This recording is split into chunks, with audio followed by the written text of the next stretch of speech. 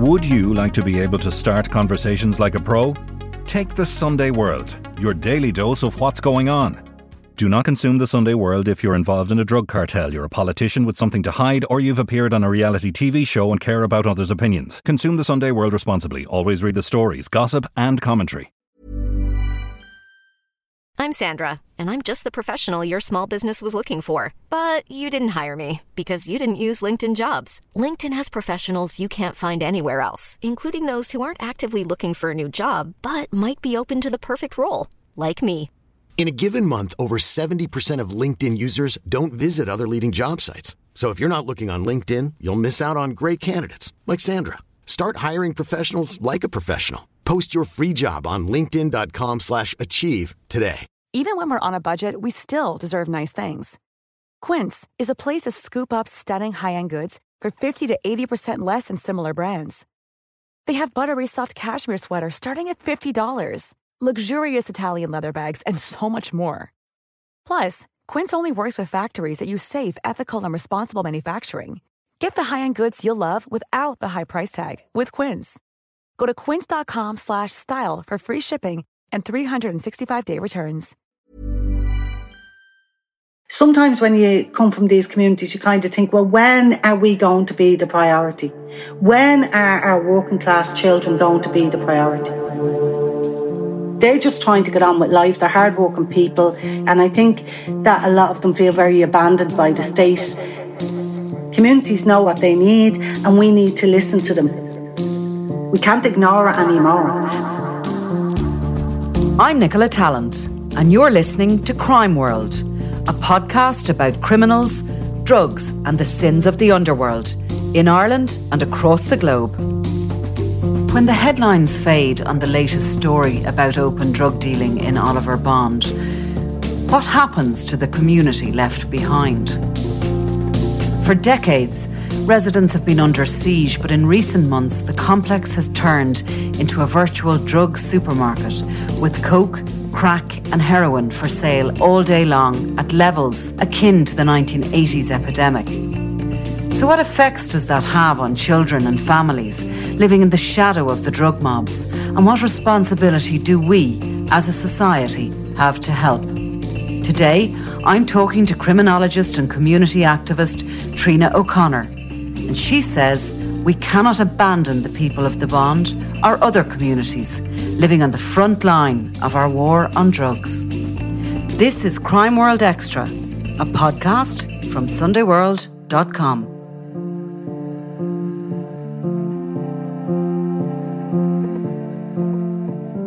Trina, this situation in Oliver Bond with the open drug dealing has been going on now for decades, and every so often it sort of seems to get worse, and we report on it in the media, and then we go back to doing whatever it is we're doing, and it continues down there. Should we not be looking at doing something drastic at this stage with Oliver Bond? I mean, for example, tearing down the complex. Right, well, I mean, Oliver Bond is one of the oldest and largest complexes that we have in Dublin. It was actually built in 1936 by a very famous architect, Herbert Sims. Now, it is a protected structure, so that's why there is calls for a regeneration of Oliver Bond. Although I personally don't feel that we should be destroying people's communities, because there is a very vibrant community there. The people that are involved in this criminality, as I've said before, is usually a very, very small minority of people. And sometimes, to be really honest, Nicola, it's people from outside the area coming into the area that are causing the antisocial behaviour. And even in terms of drug dealing, you'll probably find most of the people involved in that don't live in Oliver Bond. Now, in September of last year, Oliver Bond was in the paper again because there was an illegal rave there, and it went on for hours. And the people in Oliver Bond flats, you know, are the salt of the earth. They're the heart of Dublin people. And they spoke to the Taoiseach at the time, Micheál Martin, and he committed to this regeneration of the area. But, you know, I kind of feel for the people in that area, in that complex, because they're just trying to get on with life. They're hardworking people. They're not for the most part involved in criminality. And I think that a lot of them feel very abandoned by the state. The fact that this small number of young and very young people can take over their estate and have the negative impact on their lives and intimidate them so much must be very, very upsetting and troubling for them. Rearing their own children, trying to keep their own children on the right track, and right outside the door, in the playground of all places. And I think in terms of that rave that went on, I remember some of the commentary at the time from some of the residents, and they felt like they were just left to get on with it. So, I mean, no, I don't think we should tear it down. I think it's a very vibrant and very, historical part of Dublin, and I'd hate to see it going. And I think the people in Oliver Bond would probably, for the most part, agree with me. But I do think it needs to be regenerated, and the quality of housing needs to be updated. There's a lot of problems there with, rat infestations and areas for drying and cars. And so, I think a lot of work needs to be done there, but not tear it down. Interesting you should say that. I mean, the chief protagonist of this dealing and who has been there for a long time is not actually living within the flats. He's living within the area, or certainly has been. And the street dealers that are operating there, I've been able to identify quite a few of them as you say, not living within the actual flat complex. So they are coming there in the morning at 8 o'clock like it's their place of work. They're setting up for business and they're selling crack cocaine, heroin, and all sorts of other drugs while kids are trying to go out to school. So what effect is that having on those children? Well, I mean, can you imagine how it would feel if it was your children going out in the morning, Nicola? As a parent, your heart would be broken. I mean, the effect of young people seeing that kind of stuff on their doorstep is very traumatic. And, the long-ranging effects of trauma on young people, it damages so many things. It damages our mental health. It damages our self-esteem. That's another thing about the people in Oliver Bond flats. They're stigmatised by this label. And that means young people are stigmatised by this label of, oh, you're from the flats. And that has a negative connotation for some people. And people are judged. People, even in terms of trying to get work, applying for jobs, might not use the address, might use their grandmother's address or an aunt's address. So the stigma that comes from other people's actions can be very harmful, even from an economic point of view. But from an emotional and a mental point of view, the levels of intimidation that people in them flats are suffering is off the charts. And that's something that we as a society need to take responsibility for. And we need to put safeguards in there. We need community guards in there that have relationships with the residents, so the residents don't feel abandoned. It's very wrong that we have residents in the social housing complex that feel abandoned by the state. But the other thing about this is, Nicola, and let me be clear, we cannot police our way out of this situation in Oliver Bond or in any other areas that are across the nation. We need to do this in a very joined up way. It needs to be a public health response. We need to be looking at all of the different adverse childhood experiences that are affecting young people growing up in these environments. And we need to be building the scaffolding around them to support them.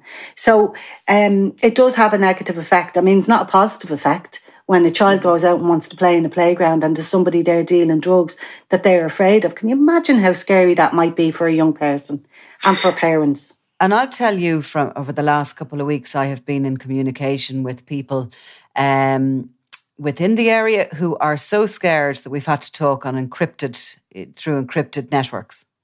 And I have never seen that before in my time in journalism, which is quite long now and has been through many's a feud and many's all sorts of criminal situations, but they are terrified. And they are saying that this, at the moment, it's right back to the 1980s. Same levels of drug dealing. There can be 20 or 30 dealers working those flats at any one time.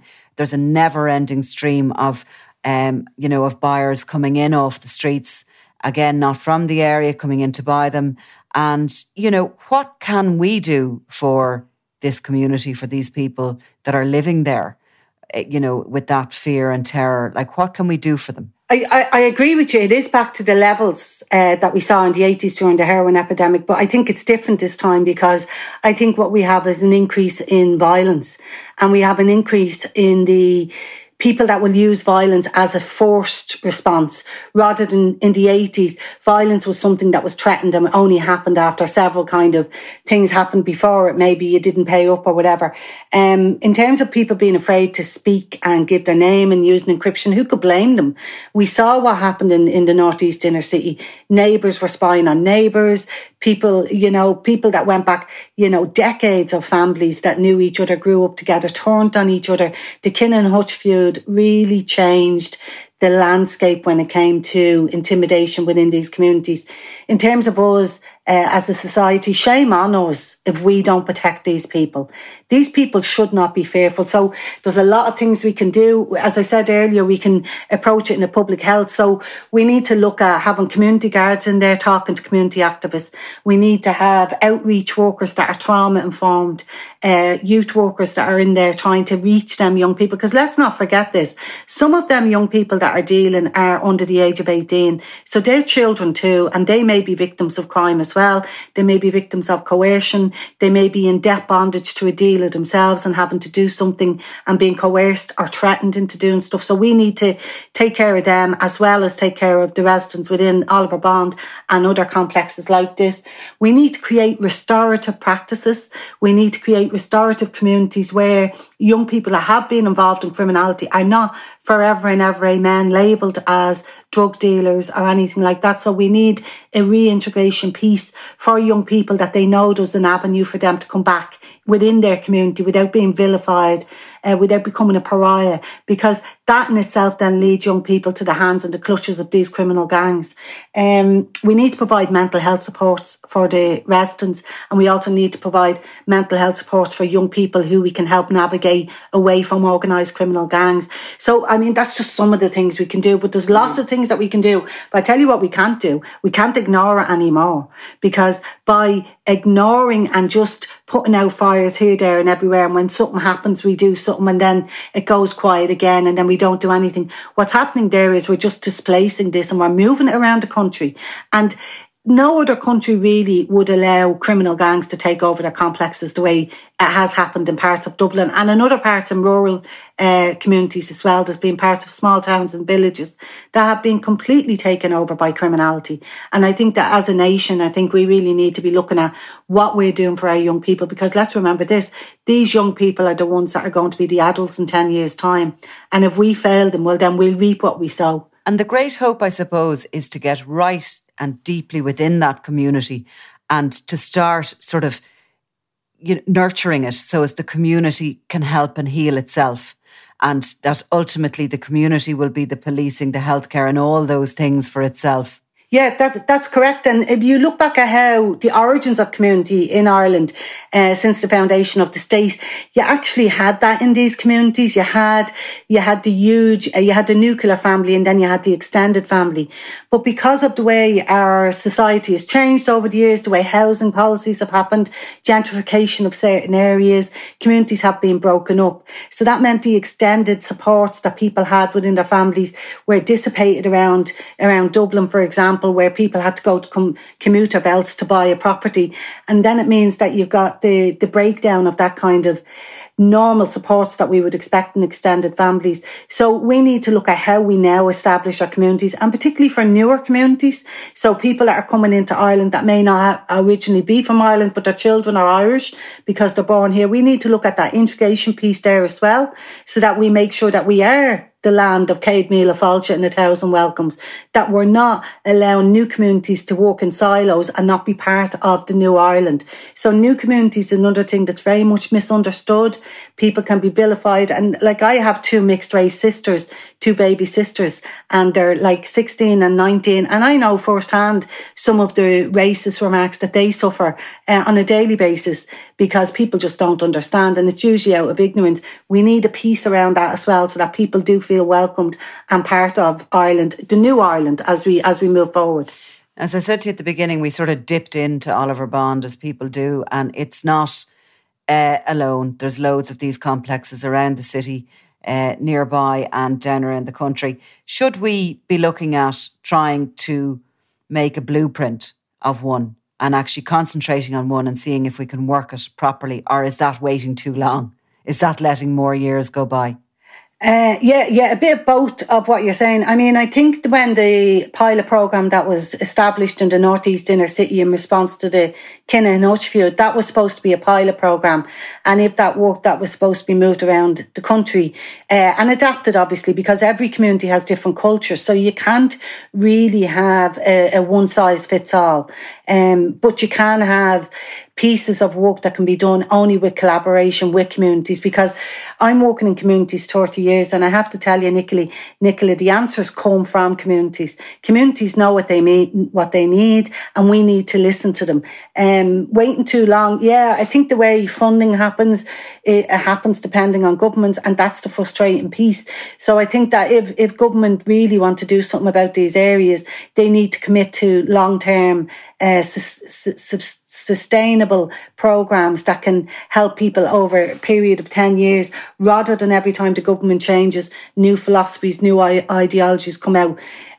So blueprint, we have the ideas around what community development is needed in every community, but we do need to look at the nuances and the community cultures within them communities to make them appropriate. And I presume you need a couple of people within the communities who are the powerhouses, who are the people that will. I mean, do you find that in these places like the Bond, where this is going on and on and on for decades, that those powerhouses just get exhausted and they run out of fuel? That can happen, but you also see the opposite. You see people that I don't know where they get their emotional energy from, but they just keep going and they put so much into their communities with very little reward. A lot of them are completely voluntary, unpaid, and it's just for the love of their community. And I think that's what I love about Irish people.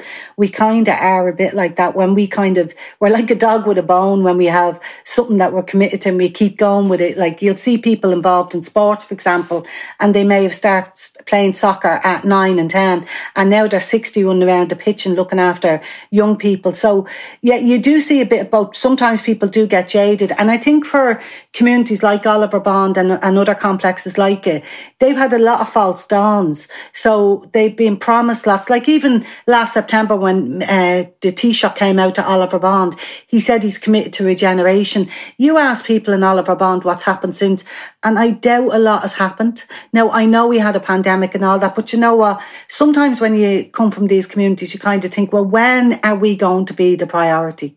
When are our working class children going to be the priority? You know? Mm-hmm. And that's what burns people out, because our children within working class communities are as important as any other communities, but yet they always seem to be last to be looked at. And then when they are looked at, it's usually in a negative way, where the media may, no offence, Nicola, but the media may portray them as, and I've heard this and it's the disgusting term, feral children. Well, you know, the social constructions that we have around these young people, they fire the guns of this kind of behaviour, and we need to look at how we're constructing our communities and our housing and all of them kind of amenities that are needed. One of the things I will say to you, and I've heard a lot of kind of this discussion about this the last couple of days, is about the housing problem and homelessness. Nobody has even thought about the damage that homelessness is doing to young people's and their mentality and their self-esteem. What I would say is, you know, all these funds that are coming in here, make them commit to pay for youth clubs and to pay for youth leaders for at least 5 years for any community or any estate that they build or anything that they have to hand in. If the government haven't got the money, get them to do it. Something has to give here. Is this government interested enough? Look, Nicola, I don't know. I'm sure there are some really good people. Anybody who works in public life, there's some really good people out there. I'll stay in my lane on that. Like, you know, unless I'm a politician, I really can't be criticising. You know, maybe one day I don't know. But right now, I think it's a very tough job being in politics. But I do think that there's a lot of people there listening, hearing, and there's a lot of stuff on the priorities list. But I would ask them to bump up working class communities up that list as far as they can. Well, hopefully there will be brighter days for Oliver Bond. Trina O'Connor, thank you very much. Thank you.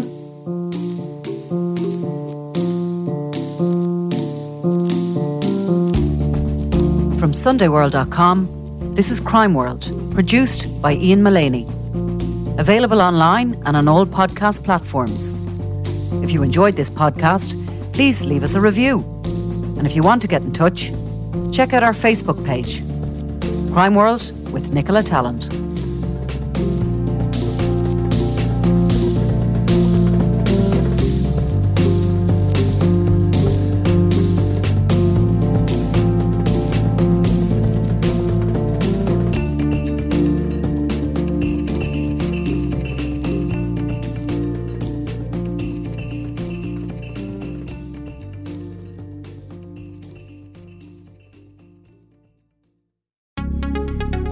Would you like to be able to start conversations like a pro? Take the Sunday World, your daily dose of what's going on. Do not consume the Sunday World if you're involved in a drug cartel, you're a politician with something to hide, or you've appeared on a reality TV show and care about others' opinions. Consume the Sunday World responsibly. Always read the stories, gossip and commentary.